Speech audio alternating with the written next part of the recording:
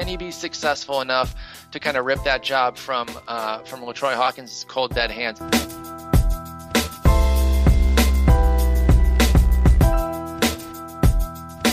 I really liked that acquisition. I think that he's going to shock some folks.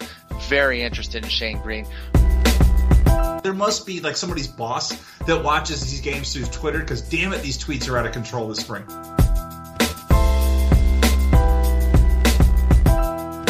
Given that Tim Fedorovich or whatever is his backup. By the way, I got to give you credit on Fedorovich. I know I've heard you talk. I do listen to the podcast. I've heard you talk about having player pronunciation issues.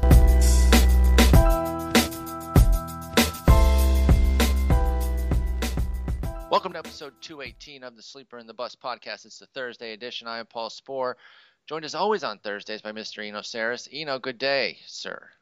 Good day to you. How are you? I'm in a weird mood. I just watched, I think it's Red Letter or something. It did takedowns of the original Star Wars, or not the original Star Wars, the new ones, the 1, 2, 3. Yeah, listen. There was some Star Wars. Let me say this off the bat. You were missed in the chat today. I don't know that I was a welcome fill-in on Thursdays. These Thursday people, they have their routine. They expect things. They expect beer, Star Wars talk. Apparently, yeah, because apparently the Star Wars trailer dropped, and so I decided to just tease them with my lack of knowledge about Star Wars, and I said that Spock was my favorite. And that I hope Katniss Everdeen can defeat Darth Vader, things like that. And so, Well, for me, it was a very passionate thing in college when 1, 2, and 3 came out, because I hadn't actually seen. Maybe I don't think I saw any of them in theaters. They're kind of late 70s, early 80s things, but I'd seen a lot of them growing up, and so I really was into 4, 5, and 6. And so when 1, 2, and 3 came out, I waited in line. I bought they had these cup tops with like Maul and Yoda, and we went to Star Wars to collect to Taco Bell to collect all the Star Wars stuff. I stole a sign out of a Taco Bell, and we were really into it. And the first one was pretty bad, and the second one was so bad that I think I stayed in line for the third one, and I was just so angry. And so this time around, J.J. Abrams did a good job with some movies. I'm not sure he's going to knock these out of the park. And I just watched a takedown of the first the episode 1, and I'm in this weird mood where I'm like, okay, I'm a little bit excited. I wish I was excited as I was the first time this happened. Mm-hmm. Definitely not going to wait in line. And but I do have to see it in theaters, and I'm a little excited. So anyway, it's a weird feeling where like there's still a little remnant of that belief in that. At least it wasn't all killed. That's a good thing.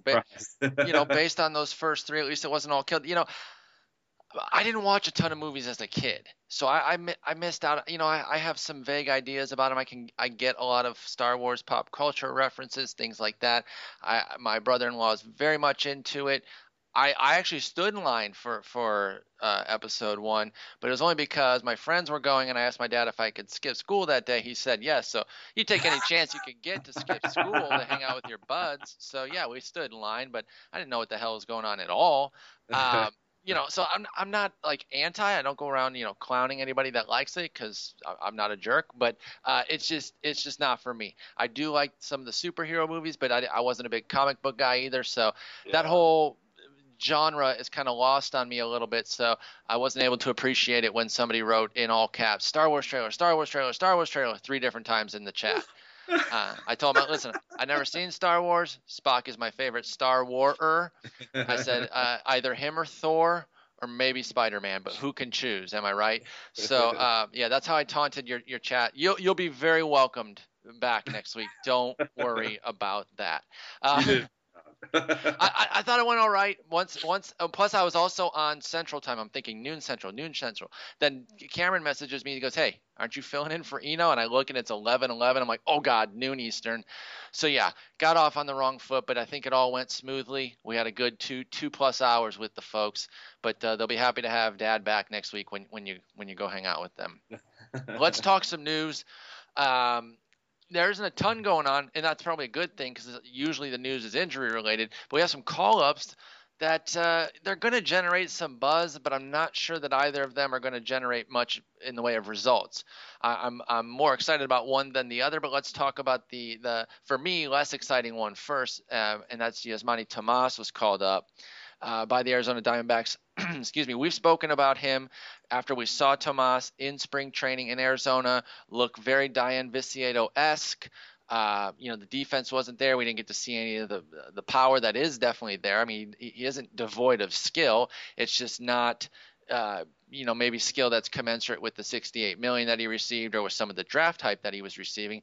That's why we're kind of down on him. Additionally, he's been brought up to basically be a bench bat. So not only are you getting a guy that we're still kind of unsure on if he can actually hit in the bigs, but what kind of chances is he going to get? And we've seen this with guys before. They get these sporadic chances. It's pretty hard to get in any sort of groove. So what are you doing with Tomas here? Are you taking kindly to this news at all, or are you just kind of like, whatever? I don't get it at all. It makes no sense. It makes no sense. I mean, it's not like he was ripping it up down there, and so you call him a bench bat because you don't want to say where he's going to play yet, and you want to see if he can, play defensively, and you don't want to put expectations on his head.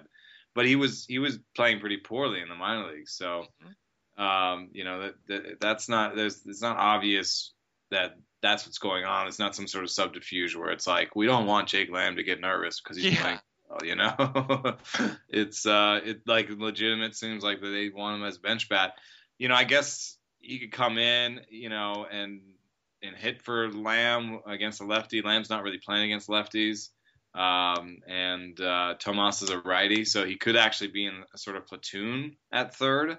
True. And at second, they've been playing Aaron Hill some, and so they're not going to Chris Owings completely. So there is some opportunity for Hill to play over Owings at second, and Tomas to play at third. But this is all assuming that Tomas can play at third, and I don't think that that's a good assumption because he looked terrible in the spring. Most people say he won't hack it there, and the only people saying that he can do it are the people who drafted him and paid him $68 million.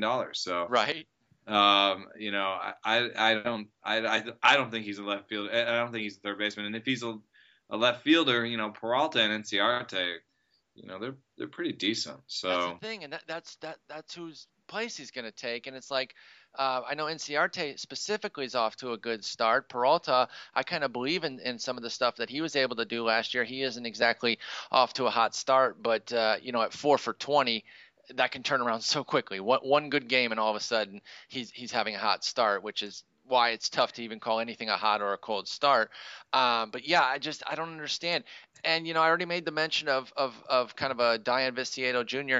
And might feel cheap because okay, they're both Cuban, they're both built like tanks, a little bit shorter, but kind of beefed up. It might feel like a cheap comparison, except I don't think it is. I think it's completely apt, right down to the fact that Viciedo started at third base before it was clear that he couldn't play third base. He played about 25 games there his first year with the White Sox before he was moved to the outfield, and they tried him a little bit at first. So same kind of situation here. And yeah, Viciedo has a 25 homer and a 21 homer season, and Tomas has the power to do something like that. But Viciedo's never had a season of 100 WRC plus, and I don't know if we can expect that from Tomas either. They're both playing good ballparks, so it's not like there's any need to kind of compare those two things because they're both going to be having favorable ballparks. So I just think that's a very easy comp, and sometimes the easiest answer is the right one. Yasmani Tomas, Dayan Viciedo, that's where it is for me. Let's talk about the one that's a little bit more intriguing, a guy that got a lot of preseason buzz, even more than Tomas, and then all of a sudden didn't win a job, and it was Danny Salazar of the Indians. He was looking like, hey, close the season well. Actually, let's go all the way back. Had a solid 2013 finish, gets big hype coming into 2014, craters early, goes down, comes back up, and has some success, closes out pretty nicely. So the hype machine starts back up again, but then, like I said, loses the job and has to end up going down to Columbus. Now he's back up. So what we've kind of learned about Danny Salazar is, okay, I think he's better than a AAA guy. I think we kind of know that right now, that if there was a league in between, maybe that's where he would fit best. We'll see if he can hack it in the majors. I mean, he's only 25. I'm certainly not writing him off. But at this very moment, he's too good for AAA. Is he good enough for the majors in your estimation? Or good enough for the majors and also your fantasy team, I think, is more important, because he's definitely good enough for the majors when you got Kyle Kendrick and Jason Marquis hanging out there. I want to know if he's good enough for your fantasy team, 12-team mixed league, Well, the weirdest thing about Salazar to me is that the walk numbers have never been that bad. And yet when you watch him, it's a command issue. Exactly. He's got great velocity, and his changeup is really nice. And the slider isn't great, but it's not Kevin Gausman bad. It's usually had, decent rates. So look at his swinging strike rates; they're great. His strikeout rates are great, and his walk rates are great. So it's and then in the minors, always he's able to keep the homers down. But then he comes to the majors and people pop him. But I think his projections are exciting, and I think that they're not that far off, because they still project him for a home run per game or per 9 innings. Mm-hmm. And they still project him for a 3.35 ERA, or at least Steamer does, and a decent whip. And I think that's the key. I think if he's going to pitch high in the zone. I think he's trying to set up his changeup to some extent, throw high in the zone, also to get whiffs on his big fastball. Exactly. And I think that his command is a little bit worse than some of the other guys that pitch high in the zone. I think Chris Young, may nibble more and have worse walk rates, but have better command because he hits that sort of pop-up spot more than a guy like Salazar. But if you throw in 98, you cover up some mistakes, and I'm absolutely interested in him. I had that $8 Taiwan Walker in the league where I needed upside, and I hope none of those guys are listening to the cast, because I've got a waiver request tonight for Salazar. I won't say what dollar amount I put on it.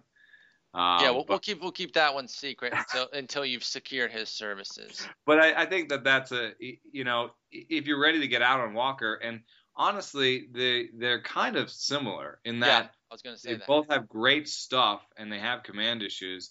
And if it's a keeper league, you got to hold on to Walker because it's a keeper league. But if it's a redraft league, who knows that Walker's going to get it together this year? Who knows when he's going to get it together this year? And who knows where he's going to get it together this year? Because Seattle is trying to compete right now, and your Uranus Elias does not have the upside of a Taiwan Walker, but he has much better downside. Bingo. Exactly. No, and that's the piece that I was mentioning to people who've been asking about Walker, about whether or not they should cut him in a 10 or 12 team mixer. I was like, yeah, I know it's tough to throw that name out there because it's such an alluring name, but let somebody else deal with the headache, because I don't think the Mariners are going to give him a super long leash at the big league level. They just can't afford to. So that's a great call there. I do like Salazar a bit. He can be frustrating because when you watch him, you see the stuff, it's electric and you get excited about it. But then, the home runs are the big issue. That was the concern I had with him last year. So we'll see. Definitely somebody that I think needs to be owned in just about every format. I think you got to take a shot because the upside is so rich with him. So I'm sticking with Salazar in the 2 leagues where I already have him. And then I did 3 leagues. I cut him in one of them just the other day, too. 2 days ago, I cut him for a pickup. I can't remember who it was. It was not a great piece, but not somebody with a much lower ceiling than Salazar. So make sure you check your wire, see if he's available. He's probably out there on some leagues. Now, we do have a little bit of injury news. It's Carlos Gomez. He had a hamstring injury, came up short when running out running out a ground ball. Came out of that game, didn't play today, Thursday, the 16th. We don't know if there's going to be a DL stint with it. Just kind of want to get this out there. This is a bummer, though. Obviously, anything in the lower body with a guy like Carlos Gomez, who can derive so much value from his legs, is a bummer. However, what I will say is at least all of his value isn't derived from his legs. So that's the one thing that kind of has me a little bit heartened by this, is that, even if he has to play at 85%, once this thing is, game time healed for him, he can still be a big power asset. But obviously need those steals to recoup the first round value. I just don't think Gomez will be a zero, even if he's playing at less than 100%. What do you think of Gomez? Yeah, I mean, even if he goes for 20 homers and 25 steals, as long as he gets that batting average up a little bit, he'll be fine. And even if he only hits like 240 for the season, which is possible, he's done that before. 240, 20-25 is not going to be the kind of thing that kills your team. And it's a decent. It probably represents his floor. And that's a decent floor for a guy you took in the first or second round. So exactly. He's young enough that you can hope that this is not, a torn hamstring or hamstring surgery or anything that's a big deal for the future, which would really, really cost you. So I think that no matter what, it's really, the thing that strikes me is one thing I like to look at early going is swinging strike rate. And his is up to 16.5%. And that's pretty amazing. I mean, to have a 17% strikeout rate and a 16.5% swing. Oh my God! Is just an amazing thing. It basically means that you're creating almost all your strikes, with swings. I mean, if you look at his walk rate at 2.9%, I mean, it's a really funky line. Normally, with a 16% swing strike rate, you're at 25-30%. So there's some risk of him sticking around 230, 240 this year if his strikeout rate follows his swinging strike rate, is what I would say. No, that's fair. So we'll keep that situation monitored. If it is a strain, there's probably going to be a DL stint. But like I said, shouldn't take him too long to get healthy and come back and start delivering value. He's a favorite of mine. I'm very love those kinds of skill sets. And like you mentioned with the floor, Gomez won't kill you even if he's going to miss some time. We talked about this on Tuesday. And it's already changed for the better, at least in our estimation. We talked about Rafael Betancourt getting the first non-LaTroy Hawkins save after Hawkins stumbled. Walt Weiss mentioned that, yes, Hawkins is out right now, but not going to name anybody.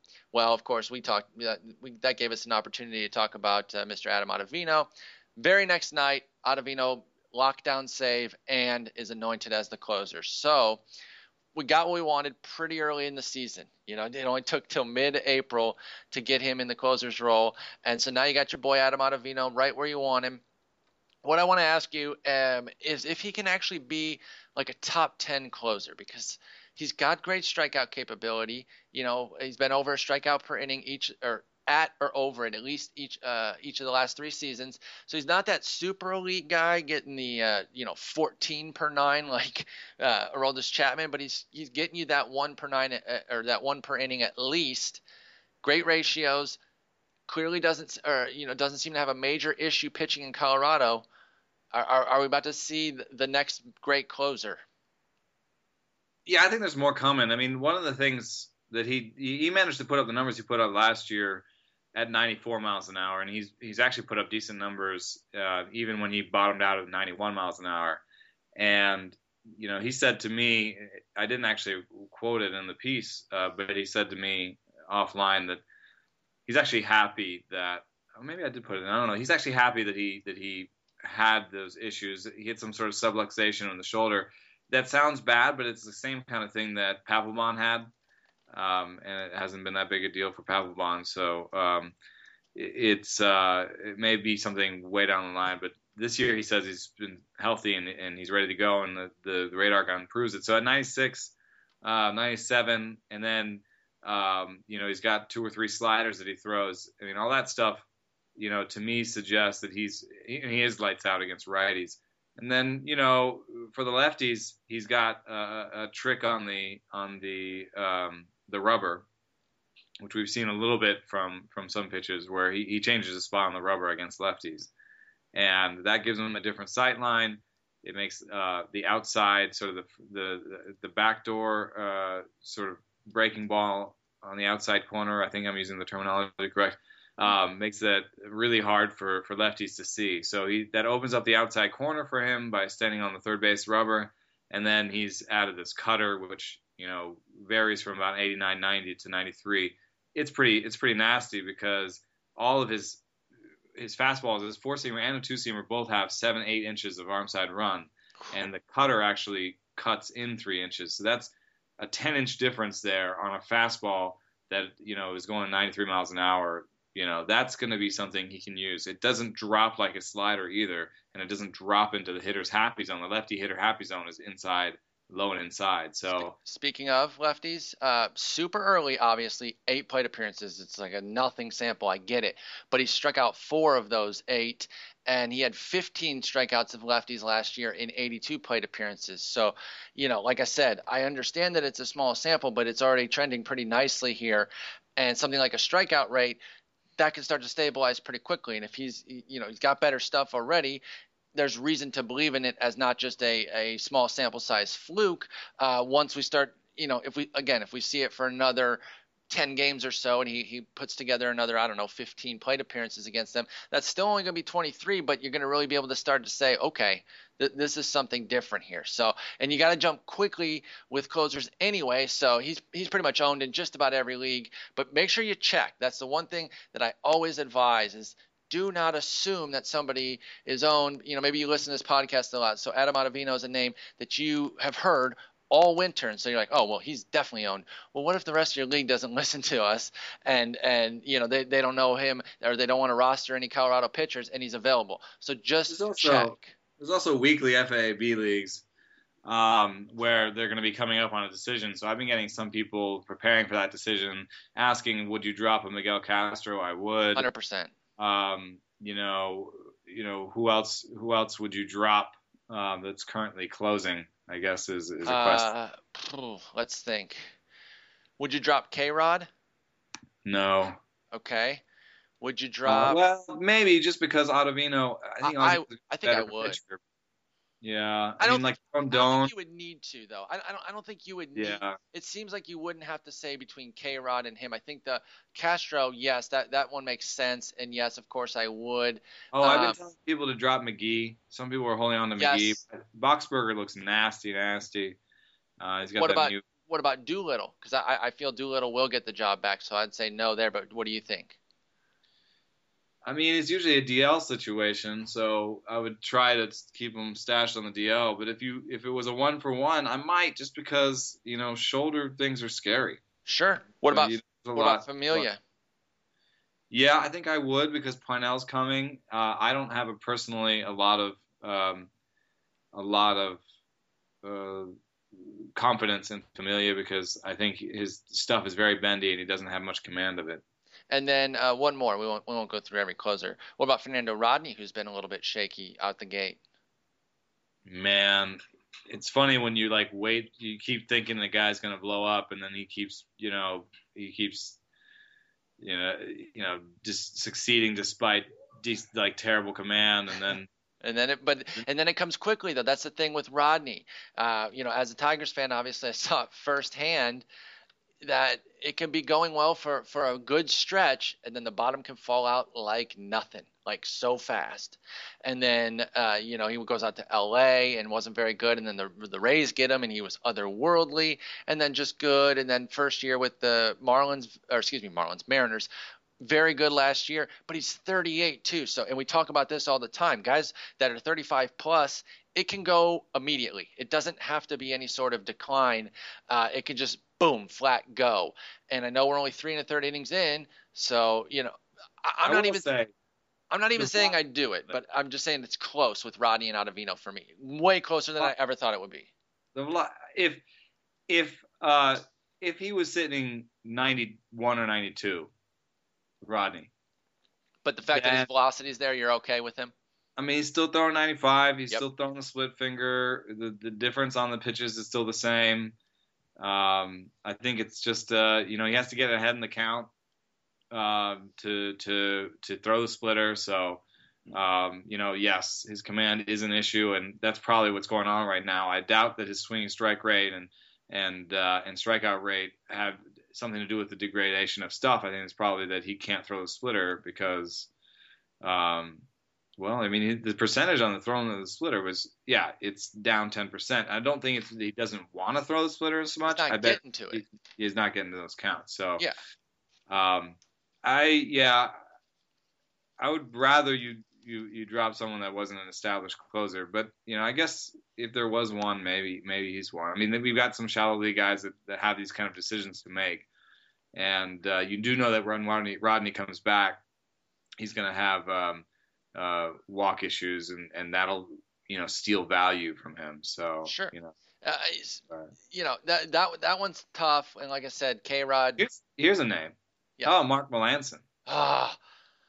It's a no, but I've got Melancon on watch because I am a little bit worried about that velo. I came in super geeked on Melancon this year. I had him just below the elites, right there as kind of the next guy to become elite, because I really believed in what he's been doing the last couple of years. So I'm not going to freak out. It was against the Tigers. Excellent offense that he had his big hiccup, but the velocity has been way down for all of his games. And it's not so much that he can't be successful with lowered velocity. Like I said, he had two perfectly fine outings before then, and then a third against the Tigers after the blow up. But he did have that one blow up, and it's not so much that the velocity, it's what it could mean, which is that it could mean that he's hurt. So I definitely wouldn't move off of Melancon for Ottavino, but I am putting Melancon on a little bit of a watch list. And if I'm in a deep league where I'm speculating, maybe I didn't come in with many closers and I have to speculate at every turn, and maybe I already have Ottavino because I speculated very well in the draft and I need another guy, I might start looking at the back-end guys in Pittsburgh who could take over if Melancon is, in fact, in any trouble, like a Tony Watson. And I know he's off to a bad start because of Todd Frazier had that massive bomb off of him. Archimedes Caminero is a name that's getting thrown around because that dude throws gas. Rodimus Liz is somebody who I think is a dark horse still. I think we've actually spoken about him on the podcast as kind of their latest reclamation project. So they've got names back there. They can cover, I think, if Melancon does have anything wrong. But I'm just putting up a little caution flag on Melancon. I'm not freaking out. I'm keeping all my shares of him, and I think it'll be all right. But you can't just let that kind of velocity drop go by the wayside. And I think it's been 4 miles an hour right now that we're talking about off of that cutter of his. Yeah, and there's other things too. I mean, he hasn't thrown like a four-seamer this year yet, and he used to throw that 10 to 20% of the time. And it's with a cutter and a curve, you've got so much bending going on in the same direction that you'd think that it might be nice to have something straight or something that goes a little bit in the other direction. So that's a weird thing. Also, a big change in direction like that, especially coupled with some bad results, makes you think like, why did you do it? Is there injury involved? And his release point has changed. Now, normally when release points change and you're worried about them is when they drop. Okay. Because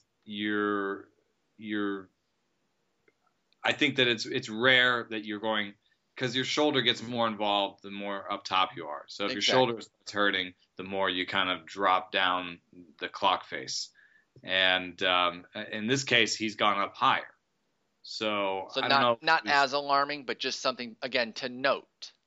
But also it is weird because that's something that people do when they're looking for velocity. Sometimes is go over the top. And he still isn't finding it. Yeah, he's not finding it, and he's been good to hold on to the some of the horizontal movement on his pitches. They haven't been hurt too badly because changing arm slots also changes your movement. And it's harder to get some horizontal movement sometimes. But his cutter is a little bit flatter. I will say that it's about an inch flatter this year than it was at its best last year, or maybe a half inch. Maybe that's not a big deal. It's really the velocity that stands out. And honestly, I don't think you need to blow up a lot when you lose that much velocity and you're under 90 as a closer. I don't think you need to blow up a lot. It's not like Brett Cecil blew up a lot. Yeah. It wasn't like they waited 2 weeks watching Brett Cecil at 88 before they decided to make a change. They saw Brett Cecil once at 88 and they said, we need to make a change. Oh God, we're in trouble. Yeah. So Mark Melancon, I'm a little bit worried about it. And for me, Archimedes Caminero is the guy because, Tony Watson's Watson. A lefty? Yeah. Okay. Tony Watson's a lefty. And I did a research that showed that teams are half as likely to use a lefty reliever, and that's not just like half as likely to use a lefty reliever, period, because obviously there are fewer lefty relievers. It's half as likely compared to the population. So It's really only about 15% of closers in our history have been lefties, and it's like about 30% of the relievers are lefties. So it's on that sort of level. So I know that Tony Watson's been used, but he's been used in the eighth. The last time they won a game, it went Hughes, Watson, Melancon. But every time you see Caminero go out there and not walk a guy, and now he's gone through. Jeff Sullivan wrote a great piece on this. He's now gone through spring where he had like 21 strikeouts and 1 walk. This is a guy who couldn't command it. And he's throwing strikes in the season now, and he's got the most velocity in that pen, and I think the most strikeout upside. Hughes is a veteran that he's just a ground baller. Yeah, I don't think he's in at all. Yeah, he barely made the team. I mean, he was one of the last guys that was on the chopping block. So I know I like his changeup, and in the past he's been a fill-in closer in Minnesota, or at least been close to that. But here in this bullpen with these arms, it's either Watson or Caminero for me, and I like the righty.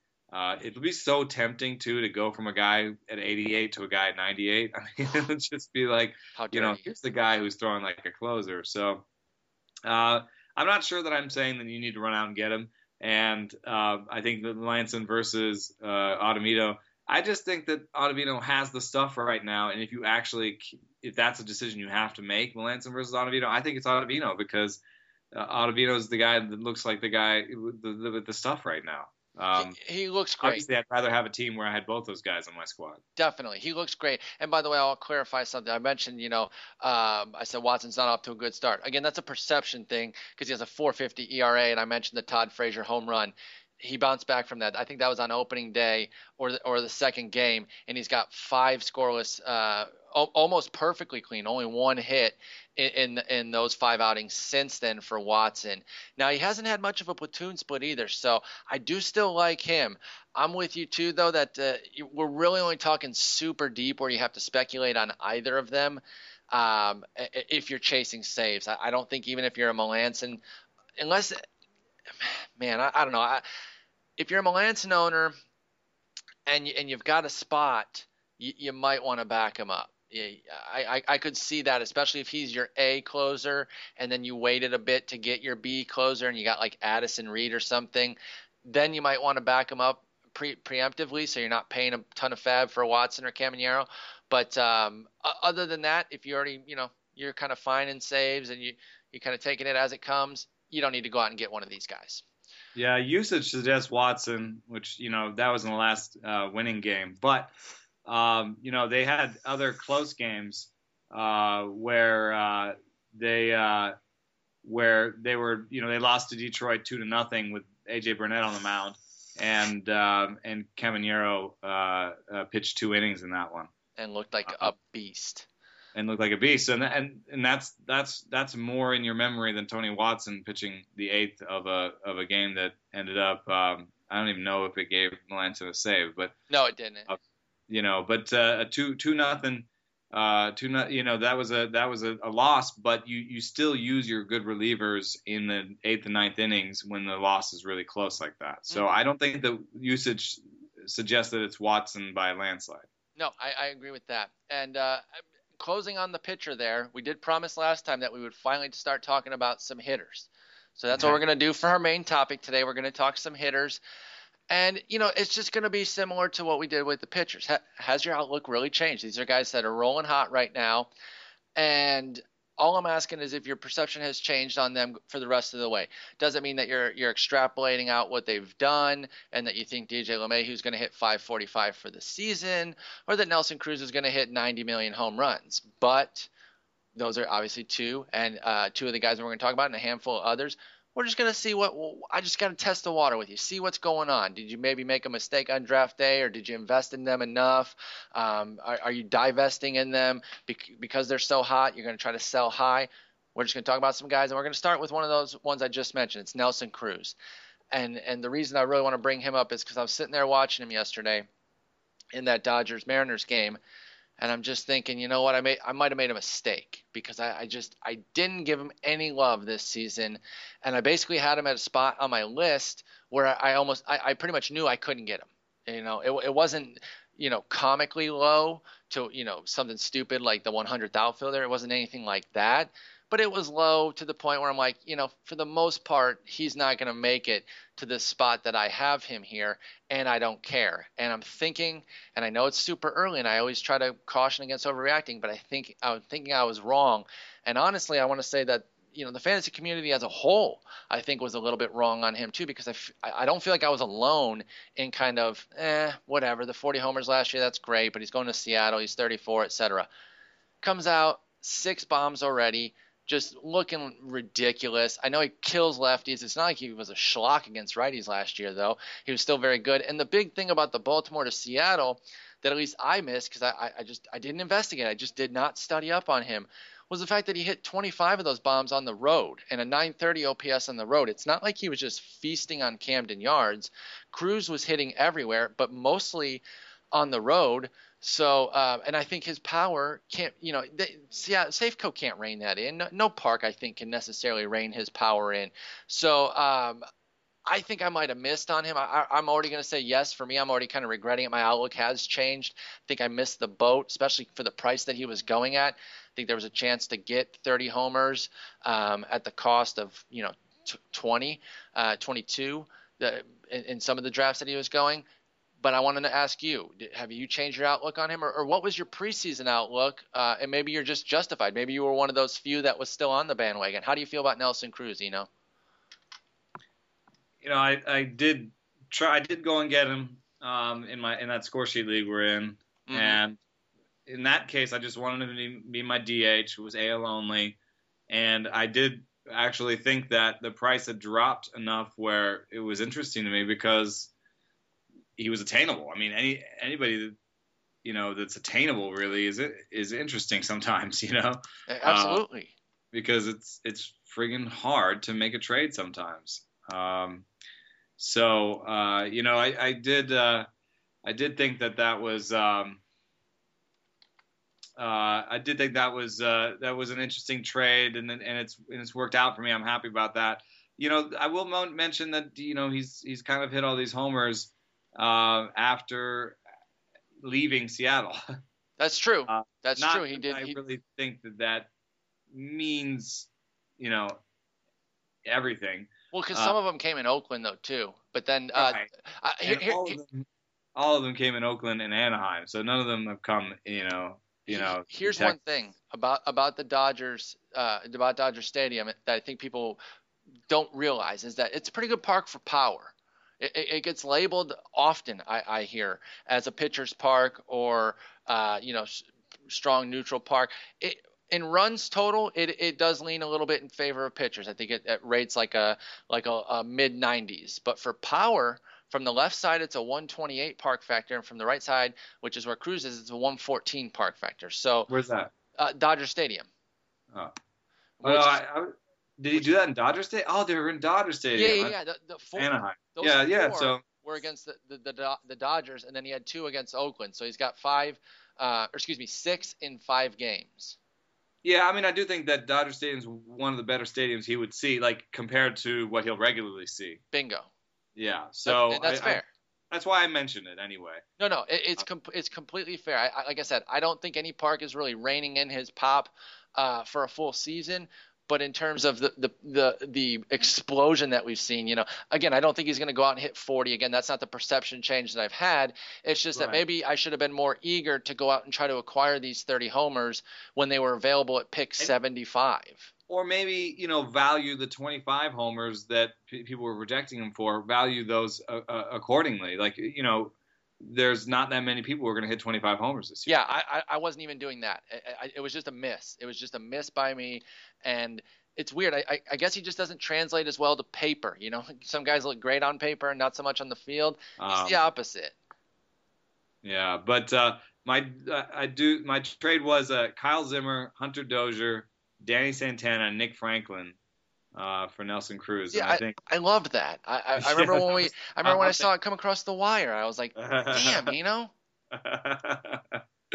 Yeah, I mean, in score sheet, Danny Santana, if he shows okay defense, might be all right. Nick Franklin could be, these guys could be all right, but none of them are going to be, Nelson Cruz is going to be one of the top 3 DHs in our league. Exactly. And none of those guys are going to be a top 3 shortstop, third baseman, second baseman, I don't think. So the bummer for me is that in that score sheet league, I'm on the end that would have to do that trade the other way, where I would be giving you the Cruz type because I'm still in a rebuild mode there.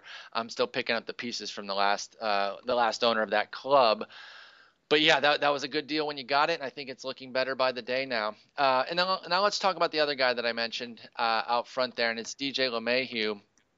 He's hitting like 9 million. It's ridiculous. Legitimately, he's hitting 514.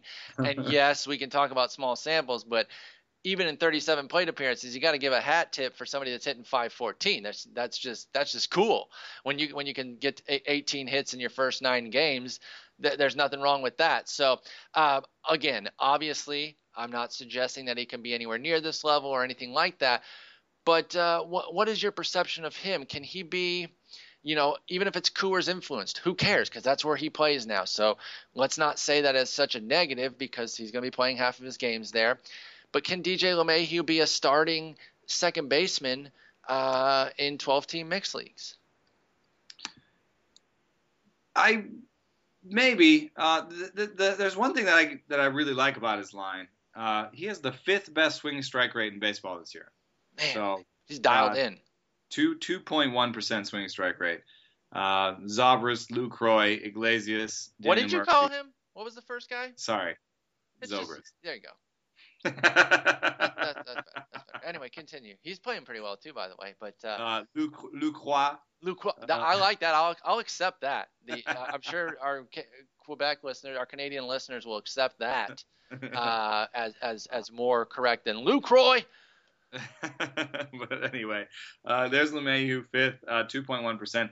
And the reason I like that is because, so first of all, strikeout rate is maybe the quickest thing among hitters to stabilize, and that's 100 plate appearances. So even then, and this is something that people talk about, and Cameron wrote about this. It's not a magical moment at 100 plate appearances. It doesn't become meaningful in the way that maybe is sometimes suggested. What happens at 100 plate appearances is that the stuff that he's done to date becomes slightly more important than the stuff he's done in his career. Bingo. You can kind of believe what you saw a little bit more. It still doesn't mean that it's going to be that going forward. Right. It just means that so if he's hitting, what about if he's hitting 500 after 100 plate appearances? Well, can I get excited about that or not? Well, that's the worst. I mean, batting average is. I was going to say, yeah, that needs to stabilize a lot more too. That's all right. I was going to put him down for a 600 average this year, but I'll alter my projection, I guess. No, but anyway, back to the swinging strike rate. So strikeout rate is 100 plate appearances. So he's not there. He's at 37. But swinging strike rate, you obviously you get 4 more pitches. You get 4 or more pitches per plate appearances. And so he's seen 140 pitches and missed 3 of them. Jeez. That's already. That sounds better, right? So 140. So he's seen 140 pitches, and strikeout rate stabilizes at 100 plate appearances. No one's run swing strike rate. I don't know why. I've been looking for it, and maybe I'm gonna make Derek Carty do it, but because he's got a script for this, but. We don't know when swing strike rate stabilizes, and it's not. You can't just say 4 more pitches, so 25 plate appearances instead of 100 plate appearances. It doesn't work like that, especially since you don't see, you have different swing strike rates against fastballs and breaking balls, and you don't see like 4 sliders per plate appearance, right? So, there are peculiarities of the different plate appearances that he's in that could have created this. So it's probably not 25 plate appearances, but we might be. What? I'll say this: he is going to have the best strikeout rate of his career by far this year. Oh, I don't think it's going to be 8.1%, but I'm going to take the under on this 14.9%. That's the Zips updated for the season. The 15.4%, that's the rest of season Zips. 15.9% Zips. I think all of these are way off, because you look at his minor league career. He had years where he struck out 11% of the time. So I'm gonna give him a 12% rest of season strikeout rate, and I think he's gonna end the season around 11% strikeout rate, which, with his customary 320, 330 BABIP, he's gonna have the best batting average of his career this year too. Okay, I can get behind that. So that's a change in your perception, I imagine, from where you were valuing him earlier, right? I've always perceived him as a batting average only guy, and I don't think that one steal at this point of the season really changes that much about it. But I will say that I've thought of him as a batting average only guy that might hit around 280. This year, I think he's more of a batting average only guy that could hit 300, or better. So, that's even if it's empty. Sorry, go ahead. Yeah, no, you're right. Even if it's empty. Even if it's empty, that's got value today. That's just the offensive environment that we're in. You can find some good value in an empty 300, and it might not even be that empty because, again, Colorado's there. He could get lucky. He could pop a few extras over, and instead of the 5 homers that we saw last year, now we're up to 9. He's been batting low, so the runs and RBIs probably wouldn't go too much higher than 50s, 60s. But there's a chance for some value here. 16 people hit 300 last year. That's crazy. And how many of them were second basemen? Altuve, I know, but who else? Altuve was the guy. Harrison might have been for some. Oh, yeah. Cano. And he might be a little bit empty, like Melky Cabrera. 16 homers, 6 stolen bases. That's 22. That's 22 combined homers and stolen bases, and I think LeMahieu might be more like 15. So, even Melky had a little more meat to him. But Lucroy, if he wasn't a catcher, 13 homers, 4 stolen bases, 301 average. LeMahieu could do something like that. Not with the 13 homers, more like 13 steals, 4 homers, that kind of thing. Exactly. But that kind of line, Lucroy last year, 301 batting average, 13 homers, 4 stolen bases, 75 runs, 70 RBI. I think all of those are in play for LeMahieu this year. Well, and if LeMahieu continues to hit, because I mentioned that he has been batting lower, he can move up. I think that there is room for him to move up. Obviously, they got the heart of the order pretty well set, but I don't think it's out of the realm that he could start creeping up. Maybe it's only to 6, but maybe. I don't think it's crazy to suggest that if Charlie Blackmon didn't get going or something, that they would flip him up to the number 1 spot for LeMahieu, and then all of a sudden the runs potential goes much higher. So that one's kind of the 5% possibility there. I'm not really putting much stock in that one, but moving up slowly to 7, the 7 hole, the 6 hole, incrementally adds to those runs and RBIs there. So DJ LeMahieu is definitely someone that jumped on my radar now. Unfortunately, he's picked up everywhere, but I've been looking at him as a DFS play. I got 2 of the multi-hit games, so I'm pro DJ LeMahieu right now. And in terms of he probably jumped a tier. He used to be in tier 5 with Scooter Gennett. I think actually that was a good place for him to be put. Who was it? Scott Strandberg put him in tier 5 with Scooter Gennett, and I think that makes a lot of sense given their histories. But I think he might have jumped a tier now up to sort of Martin Prado. Okay. Martin Prado, Micah Johnson, that sort of tier. And if you don't actually need the steal upside that Micah Johnson provides, I don't really think too much of Micah Johnson as a hitter. Me neither. I'd prefer LeMahieu at that point. Right, and you might have to. You might hurt a lot for those 25 stolen bases that Micah Johnson gives you when you wouldn't hurt at all with LeMahieu giving you 10 to 15. So, Now, next up, I probably could have put the entire Royals team on this list, but you've said your piece about Mike Moustakas. We discussed him very, very thoroughly, so he doesn't get to make the cut here. And Kendrys Morales, he didn't get to make the cut either. Not that we've talked a lot about him, just that he didn't make the cut, plain and simple. But two other guys that are raking for them right now did make the cut, and we're going to start with Sal Perez, who's off to a fantastic start.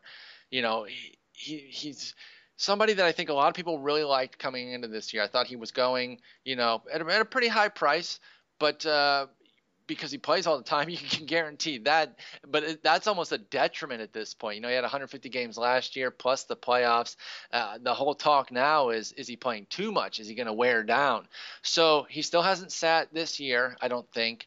He's got 3 homers, 364 average. He's raking right now. But where are you on Sal Perez? Because this is another guy I was pretty tepid on among catchers.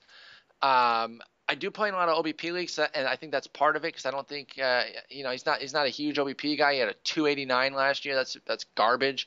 So that part of it is probably why I generally lean away from him. But if you're talking about a batting average league, I know again he hit 267 or no, excuse me, he hit 260 last year. I know he only hit 260 last year, but he was a 300 hitter before that, and I think he might have worn down last year. So if Sal Perez is managed better, I think that could really change his fantasy numbers. But are you seeing a big breakthrough here? I hesitate to call last year a breakout, even though 17 homers and 70 RBIs were career highs for Perez. He had a 692 OPS, so I think something with those same kind of counting numbers, but with his usual 290-plus batting average, I think that would be a breakout. Do you think we're going to see one from Sal Perez this year, or is Ned Yost going to wear him down to a nub? Yeah, I was really worried, especially since he got hit in the playoffs a couple times. And yeah. There were a couple times when he looked a little gimpy. He's 24 years old, though, so, maybe this is something to worry about when he's 28, 29, 30. And he's making good contact. He's actually, if you want to believe anything, there's the other small sample thing in hitters that becomes stable quickly is ground ball rate. He's hitting the fewest ground ball rates of his career so far, and he's changed those a little bit. And he has got that in common with his other teammate that we're going to talk about in a second. So, there could be some sort of hitting philosophy, hitting coach work that they've been doing. They've, as a team, they've hit too many ground balls in the past, and this would be a really welcome change for them, I think. And we know that hitters hit fewer ground balls as they age. So it's like, a lot of this stuff makes sense. This is how people put on pounds. They understand the strike zone better. They make more contact. That's how they peak. This is how hitters peak. They get bigger. They hit more fly balls. They go further. They know when to swing better. And he's showing most of those signs. The only reason that we were skeptical was that he never, understood. He never took a walk. Not at which all. Which can be overrated in that, yes, it's a valuable moment, but you can be a valuable hitter without them. Exactly. Adam Jones.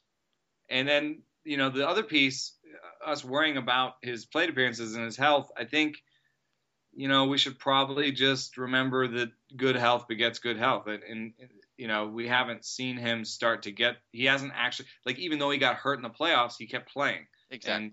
And we haven't seen him sit for a lot of reasons. And he was no doubt playing hurt at times last year. There's no way a catcher makes it through an entire season where he's not feeling hurt and could have asked for a day off and been granted that. But he plays through it, and that can help that playing time piece, as well as the part that you mentioned with regards to not taking a walk. Both of those pieces can help with him with his fantasy numbers because of the counting numbers.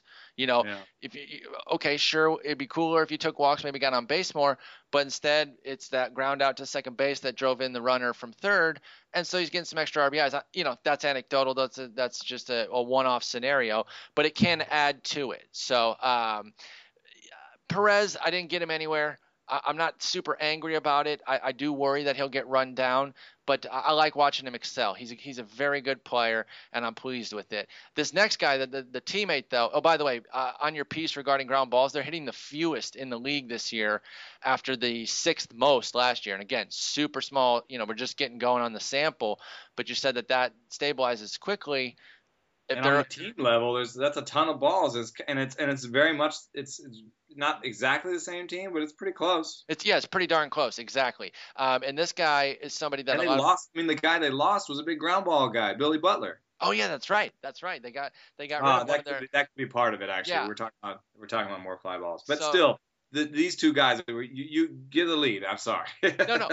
This is the other guy who's definitely driving it the other way, though. So, yeah, Billy Butler certainly helps, but he doesn't send you all the way to first or to last place in ground balls by getting rid of Billy Butler. So it's definitely a team change. And Lorenzo Cain has been a big part of it.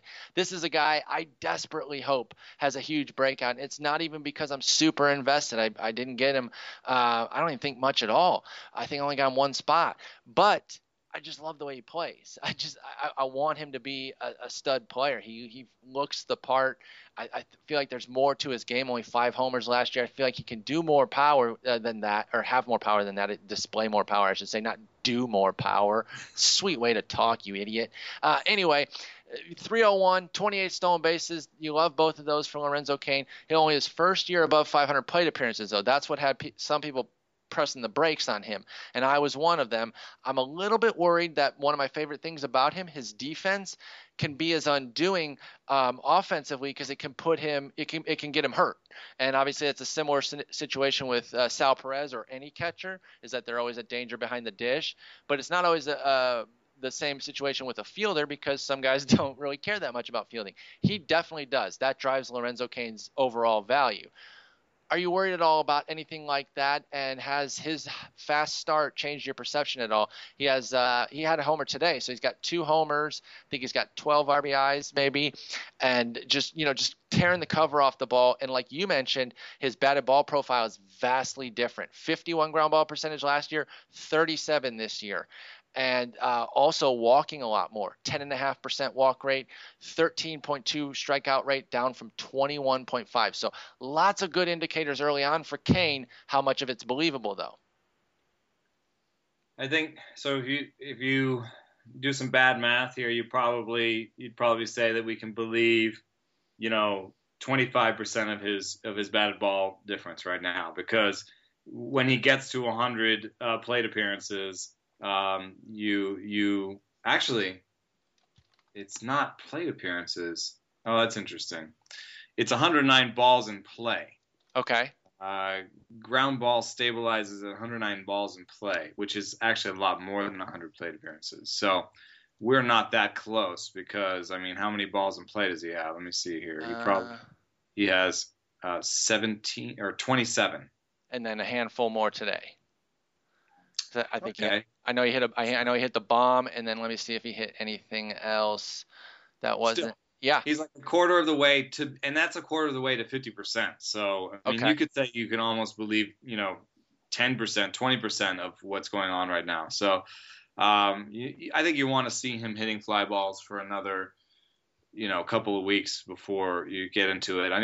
If he's got 27 so far, after a month, he might be halfway there. It's really kind of a 2-month thing for ground ball rate. Okay. It sounds like. But still, one of the better earlier things to stabilize. It's nice to see his swinging strike rate is down from last year. And, this is a little bit less, sort of quant and a little bit more anecdotal. But, it's kind of interesting to think about the role that health has in the development. So, I don't want to give him credit for being hurt, but I also know that he just started playing baseball in high school. So he's not a guy who's been learning this his whole life. He got cut from the basketball team, and there's a great Andy McCullough piece on this. He got cut from the basketball team, and he was so mad about it that he didn't want to go play JV or third team or whatever. He went over to the baseball office and said, I don't know nothing about baseball. Do you have a glove for me? Teach me. That's so great. God, I'll read that. I'll pull up that story and I'll link it today in the post because that's awesome. I had not heard about that. They had to explain to him that you had 3 strikes and there were 3 outs. Oh my gosh, could you imagine being so athletically talented that you can just go and say, you know what, I'd like to play this sport. As long as you teach me, I'll be good enough to get it. That would be amazing. I'm certainly nowhere near that. So let's say you count those missed years back, from high school down to, I don't know. I mean, when do we start giving people credit for developing their baseball skills? T-ball. Yeah. But in any case, let's say he's missed 5-10 years down there, and then in these critical moments in the minor leagues and in the major leagues when he's supposed to be in his peak and supposed to be really learning baseball skills, he gets hurt a lot. He's losing development time there too. So, in terms of learned baseball skills, he's probably like a 23-year-old. Okay. That makes sense. I'm obviously guesstimating. There's no way you can nail this number down. But, let's say he's a 23-year-old, 24-year-old in terms of learned skills. That's going to be bad for him in his career because his athletic talents are going to go down before his learned skills really hit their peak. But in terms of, when you might judge a single player's peak, I feel like it's not that crazy that a guy with his background would peak at 29 versus peak at, 25 or something. Like a guy like Stanton has been playing his whole life. I saw an aging curve recently on Twitter. Oh, man. Well, I'll link to it in a piece. Hopefully he publishes it soon so I can give him proper credit. But I saw one, 2 aging curves, one for below average strikeout rate and one for above average strikeout rate. And the above average strikeout rate guys peaked right away and went down. And the below average strikeout rate guys, had a little bit of development time and then they went down. They went down more softly than the above average strikeout rate guys. So, it's not that crazy to think a guy like Giancarlo Stanton, who's probably been playing his whole life, I don't actually know his backstory, but let's just assume he has, comes into the league, he's striking out a lot, he's super athletic, and super big, that he might, peak early and peak at 24, 25, whereas a guy like Lorenzo Cain, who has a broader skill base and less development time under his belt, and less strikeouts, that he might have a different development path. So, I could see this being his career year. Obviously, health is still the question mark, and that was really the biggest question mark for me. I'm really happy that nobody in my dynasty league took him off my hands. So right now, I'm sitting pretty with him in center field. So very nice. Yeah, sometimes you just get lucky. Yep. Sometimes the best trades are the ones you don't make. It's a cliche because it's true. Yeah, that's a great call. And like I said, I didn't get as invested in him as I would have liked because I do really like the player and I had the same injury concern that you did. But I'm just psyched that he's raking so far, and I really hope Lorenzo Cain has a big year. We're going to pair these next two together and then get out of here because we're running up against it a little bit, and they're both second basemen, so I think it kind of works. Devon Travis and Jonathan Schoop are both off to very nice starts. Now, Travis is a rookie who came over from the Tigers in the Anthony Ghost trade and is starting out of Double-A basically. He finished in Erie last year with the Tigers, which is Double-A. He hadn't played any Triple-A. However, he's a little bit older because as a college product, so he was always a little bit old for his age. So I feel like they were able to trust him with that jump. So far, so good. That doesn't mean that it's going to keep all year, and in fact I guarantee he'll hit some walls as every rookie does, but so far it's been really nice for Travis. I think the impressive part has been the pop, because I feel like a lot of people probably drafted him for the speed element, and he doesn't have a stolen base yet he's got 2 homers, 6 runs and ribbies in that Toronto offense, which is just going to be sick this year.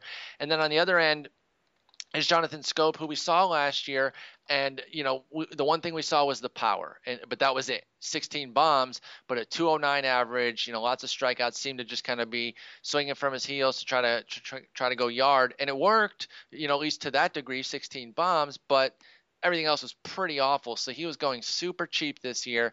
He's back at it again this year with 3 bombs so far, but much better supporting numbers. So at age 23, I don't think it's crazy to see Jonathan Schoop improving. I don't know how quickly it's going to come, if he's going to have a full season of quality or just be a step or two better than last year and then have a breakout. But I watched Schoop play, and the power, he's so big. I mean, he looks huge, and it's more his weight than his height. I think he's only 6'1", 6'2", but he looks like he's like 230. He's built incredibly, whereas Travis is a smaller guy. But both of these guys playing well right now. Has your perception changed on either? I didn't invest in either of them anywhere. I'm not really regretting it or anything, but I'm watching both of them perform, and I'm coming away a bit impressed.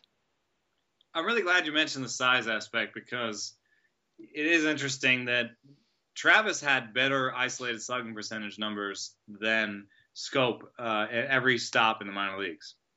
All he did was hit, and they're not that far away in age. I mean, Travis is 24, Schoop is 23. You know, I think you look at a small guy and you just don't think that there's going to be as much power coming out of that. I think I did some research. We talked about this about pitchers. With tall pitchers, people think that they're going to have more velocity and this and that. And then once you get to the big leagues and you look at pitchers and height, there's no correlations anywhere. Oh wow! They're just pitchers. They're short or tall. They're whatever. They made it to the big leagues. So I think that maybe when you're drafting a guy and you don't know anything about him, maybe you're getting a guy out of the Caribbean, or you're getting a guy out of high school. Maybe it does matter how big they are, because you have to talk about projectability. Sure. And you have to talk about things you don't know what their stats mean, so you can't talk about their stats, so that sort of stuff. But I think when you start to evaluate a guy like Travis versus a guy like Schoop based on minor league numbers, which are actually of decent quality, I think you can start to put away some of the stuff like, oh, well, Schoop is taller and bigger. Well, you know what? Travis is better with the plate discipline. He's shown better power numbers in the minor leagues. And so what that he's 5'9"? So I think I like Travis a little better. I don't know if it's real game bias coming in because he's got better plate discipline. He doesn't strike out as much. But here's something for you that might be interesting. Travis has hit the ball further than anybody in baseball this year. Holy smokes. His average batted ball distance is like 340 feet. Obviously, that's not going to hold all year. The best at the end of the season is around 310 or something. But yeah, he's smoking it. And it's not just the 2 homers. I don't know why. Hasn't he been robbed a couple times? Blue Jays Twitter is I'm close to Blue Jays Twitter for some reason. Maybe I can blame Drew Fairservice. But the Blue Jays Twitter, I noticed they were like, it's not just the 2 home runs. He's hit the wall 2 or 3 times. Yeah.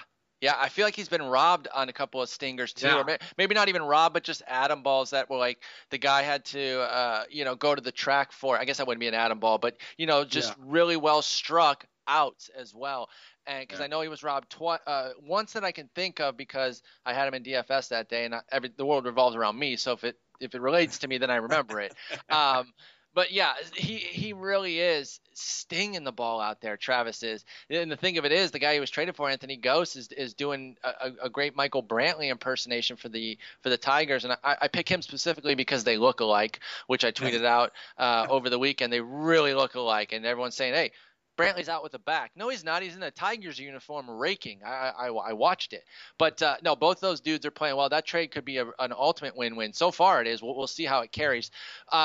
I've definitely changed my perception of Travis a little bit. All I'd ever seen him do was hit. But I know that he didn't always get favorable markings on the scouting side. It's analysts, prospect mavens. They didn't always love him. He was kind of a default high prospect for the Tigers because they didn't have a ton. I believe there was some laughing a bit when he was the number 1 rated guy at Baseball America. And yet, he's playing well so far, so we'll see. I guess we're going to see if the Tigers traded a top prospect. But again, I think they got a nice return anyway, so I think that could be a win-win trade. Schoop, I think, is still just the raw power. I'm impressed with it, but I think it's going to be more of a stair-step sort of situation with him, where he's going to take a couple steps forward this year. I mean, he had a 67 OPS plus. I'm on BREF right now. I think he's going to take a few steps closer than that, like in the 90s or something, which obviously is still below average. but it won't be as putrid. And then age 24, 25 is when we could see Scope break out, whereas Travis could be more of the instant breakout, I think, just based on what he's doing. Because like I said, we haven't even seen him start running yet, and it's not like he's a Micah Johnson kind of burner, but he is a 20 stolen base kind of speed guy, at least from what I've seen. Yeah, I'm going to say that I would, of these two, I'd rather have Travis. Yeah. And it's just because, I get nervous about swing strike rates. I don't blame you. This entire episode about why. So, yeah. But 9% out of Travis is easily going to translate to at very worst a 20% strikeout rate for me. It's a league average thing or better. So I think you can almost believe his strikeout rate right now. So his batting average is probably going to be better. He has, like we've been talking about, similar power. Maybe not as many home runs, but then he's going to have a softer landing because of the stolen base numbers. And you mentioned the ISO coming up, and maybe people don't check isolated power, which is slugging minus batting average. Just look at the raw numbers. Travis had 16 homers in 2013 and 10 in just 100. If I'm the Blue Jays, I can find a spot for Travis higher in the order easier than I can if I'm the Orioles trying to put Scope at the top, because I don't think anybody's going to put a guy with a 3% career walk rate at the top of their order. Oh, hell yeah. You're 100% right there. Yeah, so lineup favors Travis, speed favors Travis, batting average favors Travis. Scope's got the power, but I don't know how much it'll be by. And it's not enough to carry the day. And then, like you said, the lineup piece is huge too, because that's the RBIs and runs. So we're going to give it to Travis on that one. So there's some hitters. We told you we'd talk some hitters. We will continue to do that, but we do love to talk pitchers, especially early. It's just much easier to draw things from a couple starts if things are changing, whereas hitters, we really need more data. But we'll probably talk pitchers on Tuesday. I'm not even going to lie. But we'll fit in some hitter news, and we will not be a stranger to the hitter. In the meantime, you can reach us both on Twitter. I'm at Sporer. Eno's at Eno Sarris. That's Sarris. Please rate and review the podcast on iTunes. We greatly appreciate that. Jason Collette and I will be back on Sunday. But until then, Eno, I will talk to you later, sir. Yes, it's always been a joy. Take care.